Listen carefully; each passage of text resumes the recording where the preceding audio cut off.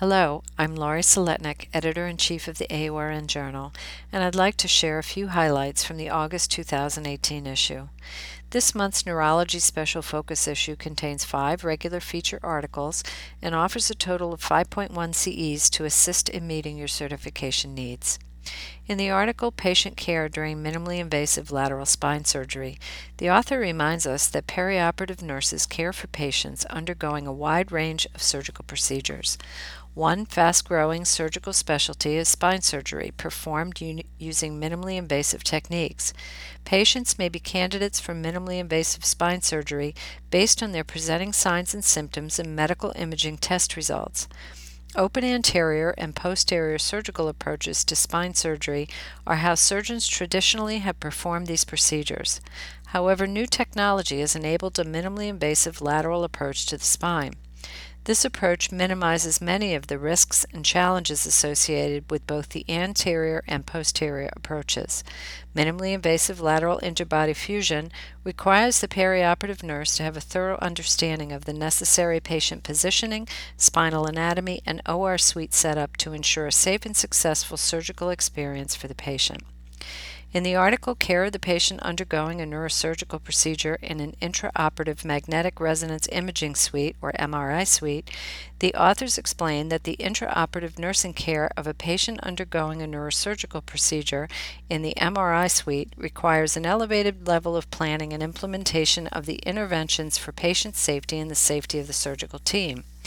Developing team guidelines, protocols, and competencies that take into account the specific safety and positioning requirements for an MRI scan, for example, identifying MRI safe zones, use of ferrous and non-ferrous instruments, and following MRI safety guidelines, is key to the success of these procedures. Personnel at 2 sites at the University of Utah Health in Salt Lake City have implemented a standardized intraoperative MRI program for a variety of neurosurgical procedures.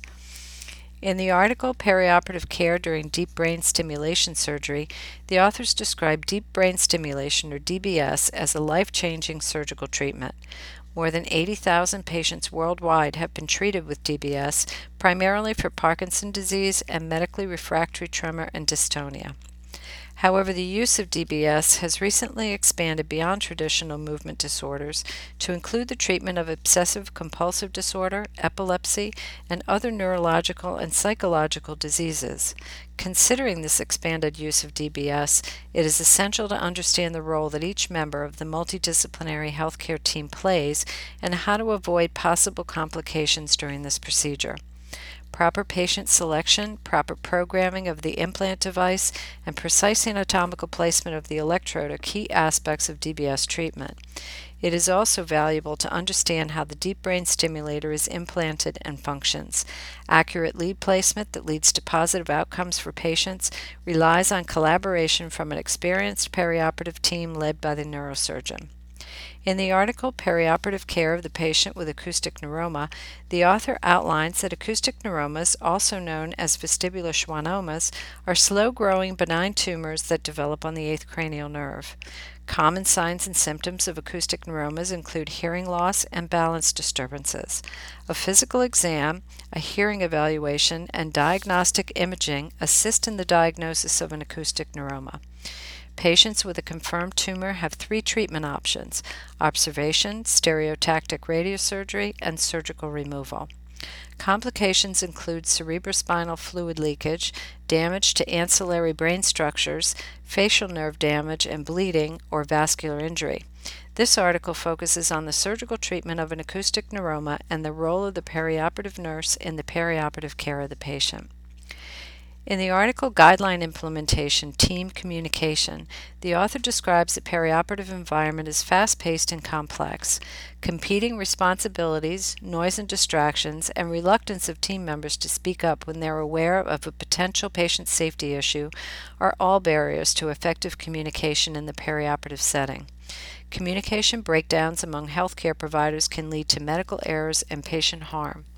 Accurate and complete communication about the patient and the patient's care can contribute to improved efficiency, better patient outcomes, and fewer adverse events.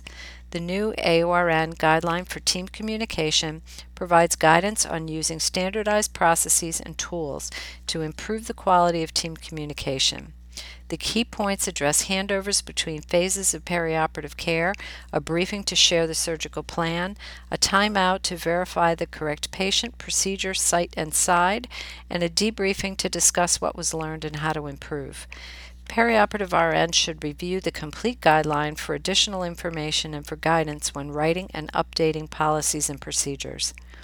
The perioperative briefing section of the August issue includes a lead feature on the expanding role of mechanical thrombectomy for ischemic stroke treatment, a guideline first look on guideline for sterilization, procedure at a glance on total gastrectomy with Roux-en-Y anastomosis, and in focus on avoiding surgical site infections guidelines and collaboration. We hope you enjoy reading and learning from this month's articles in the AORN Journal. Please continue to share with us how you're translating research into your practice and implementing innovative practices. Contact us if you're interested in writing or peer reviewing for the AORN Journal.